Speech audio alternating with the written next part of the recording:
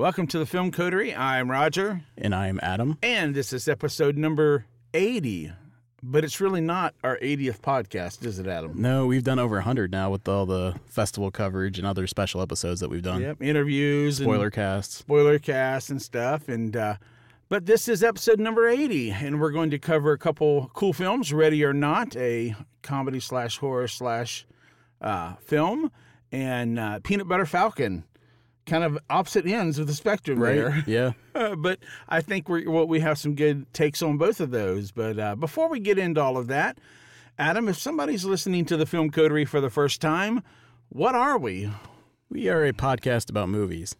We see all types. Roger and I do not rule out anything. We love the big budget popcorn action movies, superhero flicks. Yep. And we got a real soft spot for the festival darlings that come out in the fall. Yep. And we like, new releases on Amazon, new releases on Netflix as far as feature films. We really will watch just about anything, We avoid the sun. We're happiest in a dark space with a movie playing. I know. At least that's for me. Oh, well, me too, friend. Trust me. That's for sure. So that's what we're about. We cover movies. We're just a couple normal guys that just love film, love cinema, and love to go and give our take on it and kind of give you a preview of what we thought, so that you have maybe something going into the film to think about. So, but before we get into all of that, what's been happening? It's been like 23 days since we've podcast. We've turned into a bi-weekly podcast over the summer. The summer's been crazy, and I got to admit something. I think I've fallen off the wagon. Uh-oh. I restarted my pull list at a comic book store. Oh, man. Here we go. It's been years. It's the 90s revisited, isn't it? I've been clean for years. And all Marvel had to do was announce that they were rebooting the X-Men, and I had to go back. There you go. And then one of the issues was sold out. I'm like, I can't have this. I need to go to the store and get my comics. So I've done a pull list. And if you don't know what a pull list is, it's if you go to your local comic book store and pick at least 10 ongoing titles, and they will pull them for you, and you just pick them up and pay as you go. But you have to have at least 10 titles, and then they'll actually hold stuff for you, so you don't have to worry about a sellout. Yep. I have to say, I've never been a huge comic book reader. I like the trades after they do a run and they do the larger book. I actually prefer those, to be honest with you. But that's exciting. And I have actually read The House of X #1. Pretty dang good. And you say it just gets better, right? It just gets better. There's some major twists. There's a lot of cool stuff going in without spoiling that it has me legitimately excited about what they're going to do with the X-Men going forward. And do you think there's any tie-in, any relation to now Disney's going to have access to all of the X-Men characters and they're rebooting the franchise? Is there any correlation there, any tie, Adam, or just happy coincidence? I think it's a happy coincidence. I thought they might do something with this reboot, that could work with the MCU as we know it. But so far, it's not dealing with other dimensions. It's dealing with timelines. But I think the MCU, if they bring in the X-Men, will do it as another dimension. Okay. Yeah, fair enough. Use the multiverse that they've created. Excellent. So besides the X-Men reboots, what else have you been, what else is part of your pull? There's been a lot of great new retro sci-fi titles. It's exciting to see this kind of genre come back. And there's 2 I'm reading right now, Black Science and Sea of Stars. And they are about family journeys through space with different kind of subgenres that come in. They're a lot of fun. Black Science, I think, is a really good twist on Lost in Space. Cool. Excellent. So, and like you say, a lot of the new popular stuff in the comic world ends up on a screen usually somewhere. So yeah, I mean, it sometimes feels to me that comics can be precursors to our pop culture entertainment. They'll try out stuff. It seems a little bit ahead of its time, and then movies and television and other portions of the popular arts will catch up to the comics. Yeah, absolutely. And speaking of, speaking of all of the Disney and now having access to X-Men and Fox Entertainment stuff, there's been a little bit of bad news in the last couple weeks about Spider-Man. Fill us in on what's going on there, Adam. There's been a maybe temporary, maybe permanent breakup between Sony and the MCU and Marvel. The contract has ended. They are at a stalemate as far as discussing additional terms for Spider-Man being a shared property going forward. So as of right now, Spider-Man is out of the MCU. And there was a little bit of stuff with Kevin Feige as well, too, right? As far as at first it was like, I've got a real busy schedule and I can't do it. And then, there was some of that back and forth between Sony and Disney about his schedule and everything. And then it's just kind of come out. He's just pulled away and said, well, Disney's asked for a lot more money. Yes. I mean, we got to this isn't Sony being a clear-cut bad guy here. Marvel went from 5% to 50%. Yeah. Which is a huge jump. And let's point out that Marvel also owns all of the toy rights. And comics well. And video games. Yeah. Now, I mean, Disney. I'm sorry. The other part of it is that Kevin Feige was asking for producer credit. He's worked on all these films. His fingerprint is undeniable. Yes. They feel like Marvel films. And he's gone uncredited thus far. So there may be a little bit feeling on his part of being wrong that he should deserve a producer credit on this. So I think the situation's going to work itself out. I think they're just at a stalemate right now. So Spider-Man, though, correct me if I'm wrong here, is like the highest grossing film Sony has ever had. I mean, it's like been their most successful film, period. And they don't want to give up 50% of that revenue. That's big money for them. But on the flip side, it was Marvel's guidance that I would argue gave them that popularity, gave them that success. We see what happens when Sony does a superhero film without Marvel's guidance. We get Venom. Which some people, to be more fair, we get the Andrew Garfield films. Or we get the Andrew Garfield Spider-Man. Which underperformed compared to the previous Spider-Man films and certainly the films of the MCU. They're getting a clear advantage and benefit from having Spider-Man be a piece of this bigger pie. Right, exactly. Because Andrew Garfield, now there are some loyal fans of those series that I know, but like you said, he wasn't able to be a part of the greater Marvel Cinematic Universe. And so I think that kind of, let's just face it, Marvel is the magic train that everybody wants to connect to right now, And so let's just hope, don't you want to see this Spider-Man continuing on in the Marvel, cinematic universe? Don't you want to see? I want to see that. I want what's Spider-Man 3 going to be like now? Yeah, we don't know. And they wouldn't be able to mention any Tony Stark or Marvel characters at all if Sony just keeps Spider-Man to itself now. It would be different. Let's just hope cooler heads and maybe just some general. I'll give a little, you give a little. Yeah. So I negotiate a lot for a living. Yes, you do. Marvel's got room to move down on their quote, and they can give Fahey a producer credit. We can get this done. Exactly. That's the optimism I want to see, Adam, right there. All right. Okay, anything else been happening?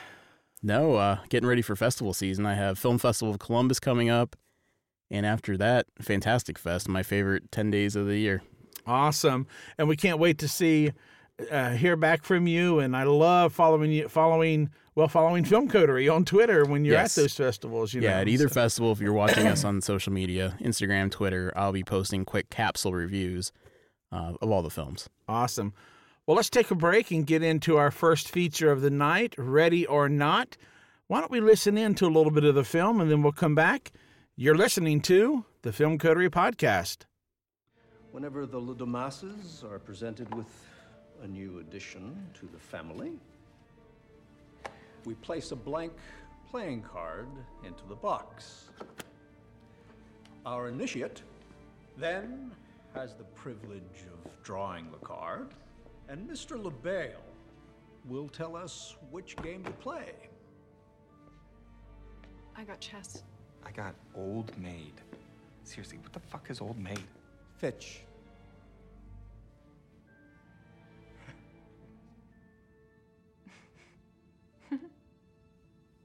So I just take out the card? My dear, it is your turn.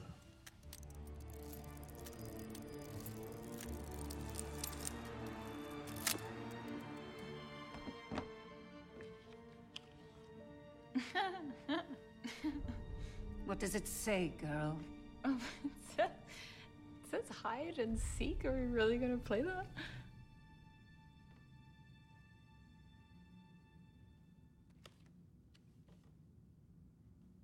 Everything okay? All right, and that's a little taste of Ready or Not. Kind of sets the table for what this film is about. If you don't know, Ready or Not is a young couple gets married. She marries, the girl marries into a rich billionaire board game legacy mansion Clue type family, Clue board game type family. And she has to play a game on their honeymoon night. And that game... It is tradition. It is tradition, and the only card you don't want to draw is hide and seek. If you draw Old Maid, they laugh and they play Old Maid. If you draw chess, they sigh and play chess, If you draw hide and seek, you have to survive through the night. You have to make it till dawn while being hunted by this family. Yep, absolutely. So, Adam, thoughts about this? You are the horror expert in our group here. So, this is a horror comedy. I mean, this is very much played for laughs and designed to be a fun ride of a movie. Right. And it's from Radio Silence, the trio of writers and directors who gave us the VHS anthologies and Southbound. Southbound might be my favorite horror anthology. Wow. So when I saw that Radio Silence was behind this movie, I was even more excited because this is the type of tone in a film that I think they can just nail. They know what the audience wants to see. They know what's going to get laughs.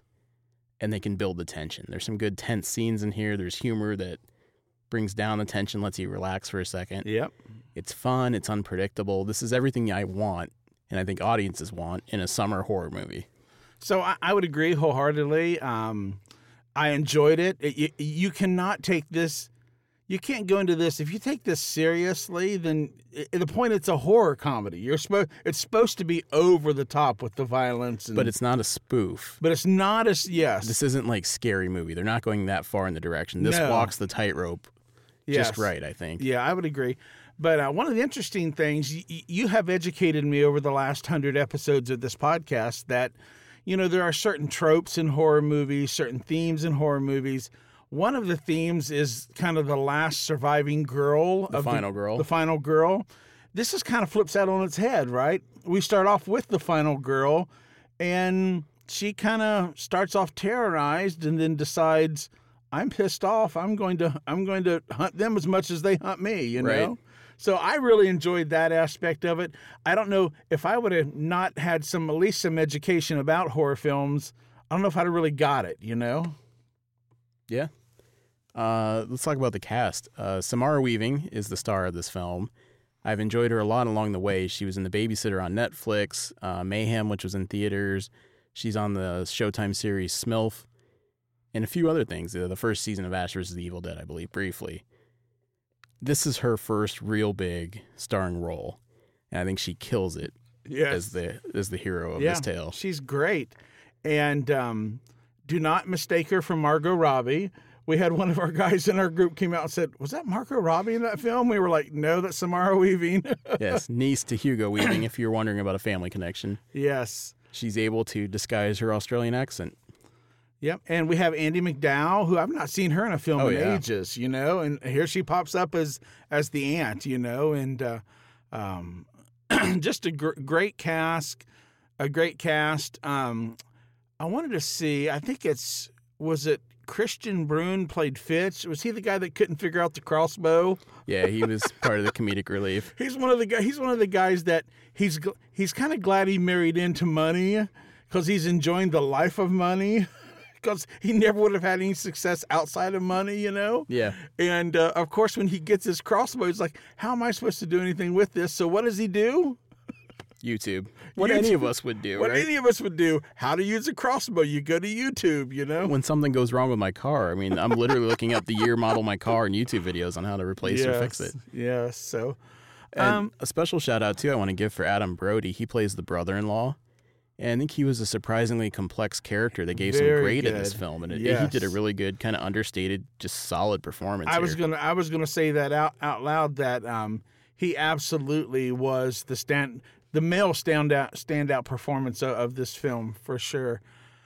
I was not so crazy about Mark O'Brien, his character, to be honest with you. The husband. The script doesn't give him a lot to do. It does not, and there's some really unbelievable twists and turns with his character, that I did not buy into that at all. I was kind of disappointed kind of where it went with him. But overall, really liked this film. Funny, laughed out loud several times.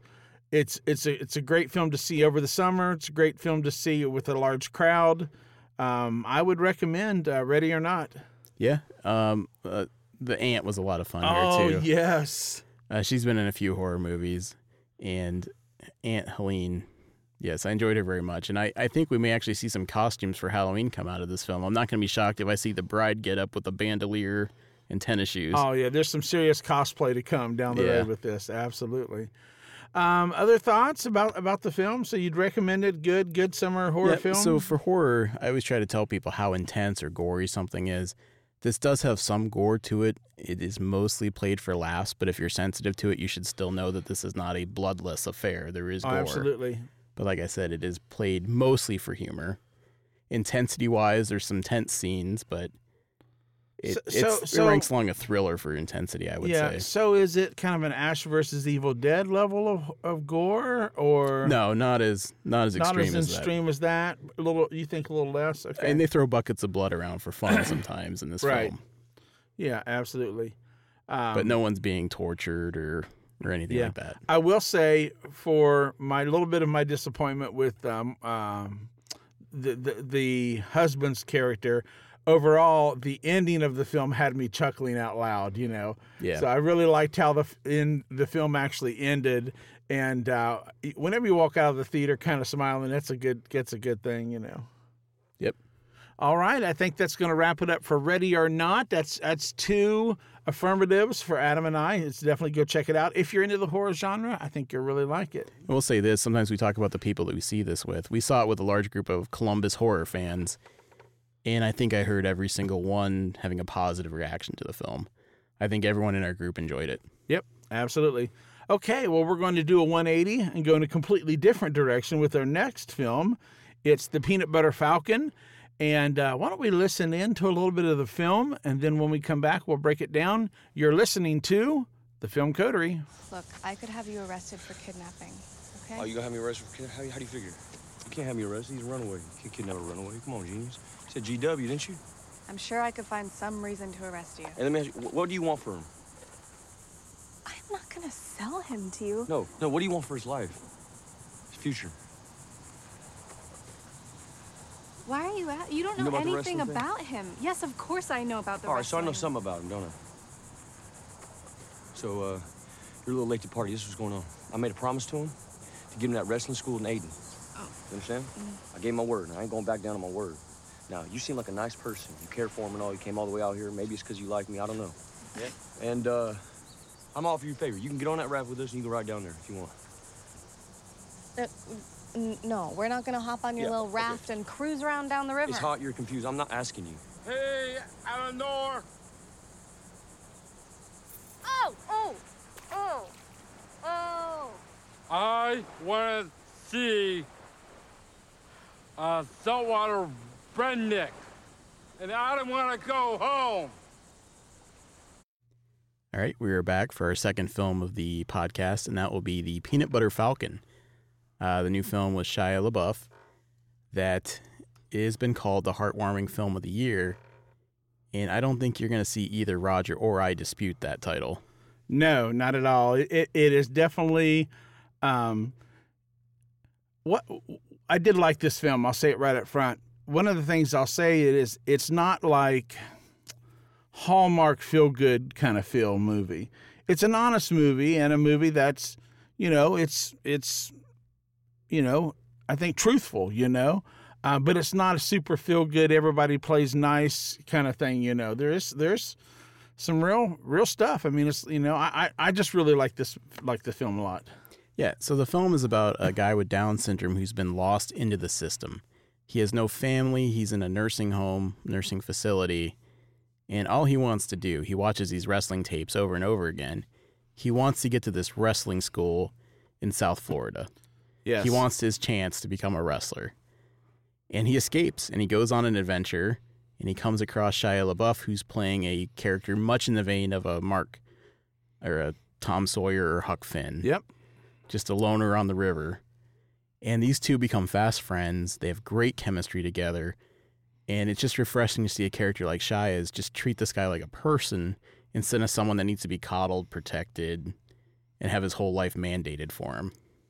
Yeah, absolutely. And I actually got my wife to go with me to see this, which was cool because she's really not a movie crazy nut like I am. But we have a child with special needs who's an adult now, and knowing the theme of this movie and working, and I personally have volunteered for Special Olympics for years and helped out with them, and so I've coached basketball and track with Down syndrome kids and stuff, and Down syndrome adults as well, and so I wanted to see this, she wanted to see this, and I don't think either one of us left the film disappointed at all. It's just such a sweet adventure. Like I said, it's managed to be heartfelt but not overly cheesy. It does feel like it earns what it's trying to do. And I think it does that, Adam, because, we stayed afterwards, Rhonda and I did, and the producer was there talking about the film because he's from the Central Ohio area, or from Ohio, I guess. And he talked about Shia LaBeouf came down 5 weeks early, unpaid, and spent time getting to know Zach, the lead character, and also getting to learn how to crab fish and kind of what that Outer Banks of North Carolina life was like, And so he's so committed to the role. He takes it so seriously. He's acting against Zach, the Down syndrome adult actor, as if he treats him like any other actor, and and he interacts with him and he engages him. And that's what, to me, made the film so good, Shia just did great in this film. Yeah, they have a great chemistry, and a lot of the laughs really land, too. Zach, when he escapes from the home, is just in his tighty whities. He's running through scene after scene in just his underwear as he's on the run. There's a lot of humor with that that's funny. Also, Shia gives him, rules to live by. Whenever he asks him what's rule 1, Zach always says, party. Which made me laugh every time. Yes, absolutely. And funny story about that, the producer was talking, and that whole section wasn't even going to be in the movie when they're in the cornfield. Yeah. And he said that they finished the scene, and they kind of turned and looked, and he said, I motioned them just to keep rolling because we had good daylight, good lighting was about to end. And they just kept kind of walking and talking and walking and talking. And that's when he asked him, about those rules. And he said, what was rule number 1? And Zach said, I wasn't supposed to say party. Oh, it works so well. And he's like, but I couldn't think of anything else. So Zach said, party? And then it became kind of the hit line from the film. Yeah, that's just a magic moment. And that was totally unscripted, so... Yeah, if there's one weakness in the film, it's just Dakota Johnson's in it as the caseworker. And this love triangle is a little forced, and it just felt like she could still be in the movie. You just didn't need that angle necessarily. Yeah, I thought that was forced. And, I never stopped thinking, I'm looking at Dakota Johnson the whole time she was in the thing. I mean... The character's really slight. Yeah, it's written very thin. Yeah. And, I mean... I have been around dozens and dozens of caseworkers and people that work in special, and she just didn't come across this one to me, And probably not going to fall in love with the river rat. Probably not, And that's coming off her last year, seeing Dakota in Bad Times at the El Royale. And which she is Suspiria, excellent. my #1 film of the year. She's absolutely amazing in Suspiria. Yes, just knockout performances in both. Yeah, I'm glad she's in the film. It's just the character didn't have much in the way to offer. Right, and it's great. All the actors work for scale. I mean, it says a lot about somebody willing to work for the millions of dollars and then coming and working for $980 a day or whatever scale it is for an 8-hour shoot. Yeah, and that shows you that they believe in the script, they believe in the film. Yep. And I tell you, I like Zach Gottsagen, the lead actor. Mm-hmm. I could see him. He's probably going to pop up on films from time to time. So he's a good guy. He's got an infectious smile. You're kind of just drawn to him. You want to root for him. So I think, given the right material, I think that he could have a career in film. So yeah, it didn't mean much. You're on his side almost immediately.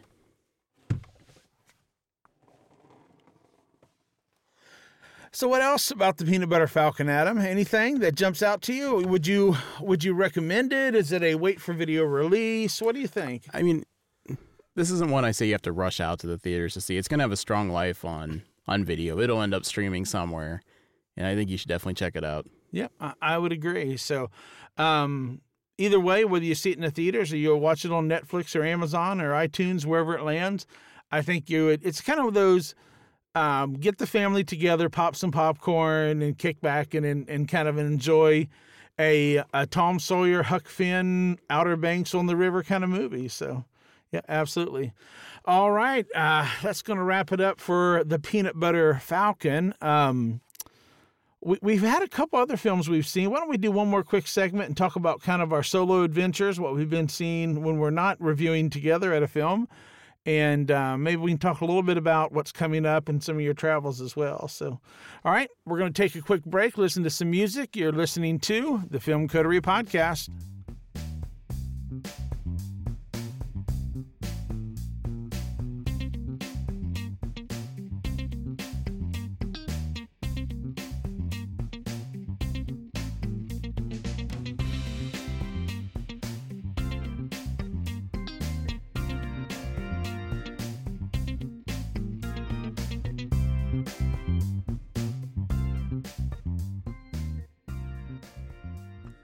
All right, and we're back, and over the last few weeks, each of us have kind of snuck out to see some solo stuff, and so why don't I go first? Sure, and these, again, are going to be the opposite ends of the spectrum from one another. So I went out and saw a press screening of The Fast and Furious Presents Hobbs and Shaw. And, of course, that is the Dwayne Johnson and Jason Statham characters.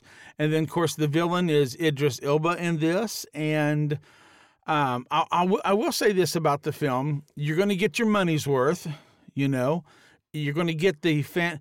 So here's the thing. I have to give you a little bit of my history with Fast and Furious. I saw the first film, loved it. And then I went on a hiatus and didn't see any of the other films. Then we reviewed Fast and Furious 7 maybe on this podcast way back when we first started.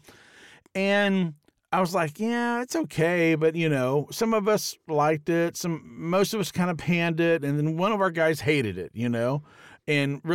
But I didn't understand the whole mythos of this Fast and Furious. I mean, there's a whole genre. People love these films, That's correct. And one of them is my son, Zach, And so right before he went off to college, we literally did a Fast and Furious marathon watching the whole entire series and up to Hobbs and Shaw. And I'll say this, you're going to get all the fun out of the Fast and Furious out of Hobbs and Shaw. You're going to get that, plus the director, I'm trying to think, it was David Leitch. I think he did something with, what film did he work on? Deadpool, right? He'd worked on Deadpool, but he also, didn't he work on, what's the Keanu? John Wick. John Wick. He did something with John Wick. So anyway, I say all that to say, there are some incredible hand-to-hand combat scenes in this film. And then I also really liked the other actress that was in this, Vanessa Kirby, who played Hattie, was just lights out good. Her hand-to-hand combat scenes, her stunt person and her were just incredible. So the first 3 acts of this film I loved. I really was on board 110%, loved it, thought it was great, full of action, adventure. And then they decided they needed a 4th act. And they're going to go back to Hobbs's home, his home island of Samoa, and they're going to have a family adventure there. And the movie just, it's like they dropped an anchor in this thing, and it came to a stop, and I was just like, oh my gosh, this is dragging and dragging. And then, of course, they ramp it up at the end for the big finale. And you talk about fantastical. There is some fantastical elements in this grand finale. I don't know if you've seen any of the previous. I think it's even in the trailer. Let me just say, there's a scene where there is multiple vehicles hooked up by chains, and they are trying to pull a helicopter back down, not crash it, because there's some very valuable cargo on that helicopter, trying to pull it back down to the ground. And at one point, the only thing keeping the chain alive is Hobbs is holding onto the chain. Of course. And I'm falling back in my seat laughing my butt off at this point. So it's funny. It's not realistic at all. Very, very funny. Nowhere, Hobbs and Shaw, and even the number 8, the last 3 or 4 Fast and Furious, which have turned into these global heist kind of films, are great fun, but have nothing to do with the first couple of Fast and Furious, which is about street racing in the urban environment. Nothing at all, Racing for pink slips. Exactly. But they're very, very much fun. I think if you want to go out and have a good time, go see it. If you have a good home entertainment system, it's worth watching when it comes to video on demand. Crank the volume. And crank the volume up, absolutely. So that's Fast and Furious presents Hobbs and Shaw. I would give it, I think I'd give it about a 3 out of 5, 3 out of 5 stars, 6.5 out of 10, if that helps you, So what about you, Adam? What's your adventures been like? Okay, well, I'm fresh out of this one. I've literally just seen it today. It is the Nightingale. It is the second film from Jennifer Kent, who last gave us The Babadook, which is one of my favorite movies. I love The Babadook. Babadook is one of my favorite movies of the last decade. So she's the sole writer on Nightingale. She's the director. And this, I have to say this ahead of time, is a very tough sit in terms of content. It's about a young Irish convict in Australia who's been shipped down there. She's wronged by the captain she works for, and she sets off on a path of vengeance, taking with her an Aborigine tracker, who, if you think convicts have no rights in this society, the Aborigines have even less. Just a grueling, emotionally devastating film. Yeah, that's what I was going to say. When you talk about it's a hard set, does it have to do with like the acts of violence committed against her? Against her, and her family, other people on scene. This is a film where children aren't safe. I mean, there's a lot of death and murder and just cruelty. Wow. But that's the film. I mean, these people are going through the wilderness. They're literally in the bush in Australia in this thick jungle. And man is so much worse than the wilderness. The wilderness throws a lot at you to survive, but just the cruelty of man in this film, specifically the British officers, are what drive the film. It's a tale of revenge. It has a lot to meditate upon. Beautifully shot. This must have been a grueling shoot in these locations. It looks incredible. Wow. And I'll say this, it's one of the best films I've seen all year. Wow. I have just seen it today. That's high praise right there, though. But it's a powerhouse film, and like I said, it is not for everybody. I can't stress enough. What happens to these characters is terrible. It's a lot to take in. Wow. Okay. Well, that intrigues me. I'm definitely going to see it. I want to see it just so I can, we do our end of the year list. We vote for with Kafka and stuff as far as movie awards and stuff. So I feel like I need to see it to be able to know whether I need to throw it on my list or not, for end of the year. And if you're in Columbus, it is at the Gateway right now. It started on Friday, and I happened to catch it today. Awesome. Excellent. Okay, and then anything else you've been consuming? Anything else that you would recommend, or anything that's jumped out to you? I've been enjoying the second season of Mindhunter right now on Netflix from David Fincher. Just a fantastic show. If you're not tired of serial killers right now, it's a great show to jump into. There you go. I've kind of been summer off, getting my son off to college and different things. So I'm about to jump into my fall TV watching, movie watching, and I'm excited. We've got some good films coming up, and you've got the festival season, we're going to be involved in. And, I mean, we're going to blink, and before we know it, Nightmares is going to be here with us, And End of October for Nightmares Film Festival. Yeah, so it's going to be a lot of fun, and looking forward to it. Well, I think that's going to wrap it up for the podcast this week. Adam, if folks want to reach out to us, how do they get a hold of us? We're on Facebook. If you go to facebook.com/Film Coterie, you'll find our page. And we're also on Twitter and Instagram. We have the same handle on either. It is @Film Coterie. So you can follow along on social media, tell us what you've been watching, tell us what we got right or wrong in our reviews if you disagree or agree with us. And we're easy to find. Awesome. We also have a website, filmcoterie.com. There you go. Well, give us a shout out. If not, we're going to sign off and see you next time on the Film Coterie Podcast.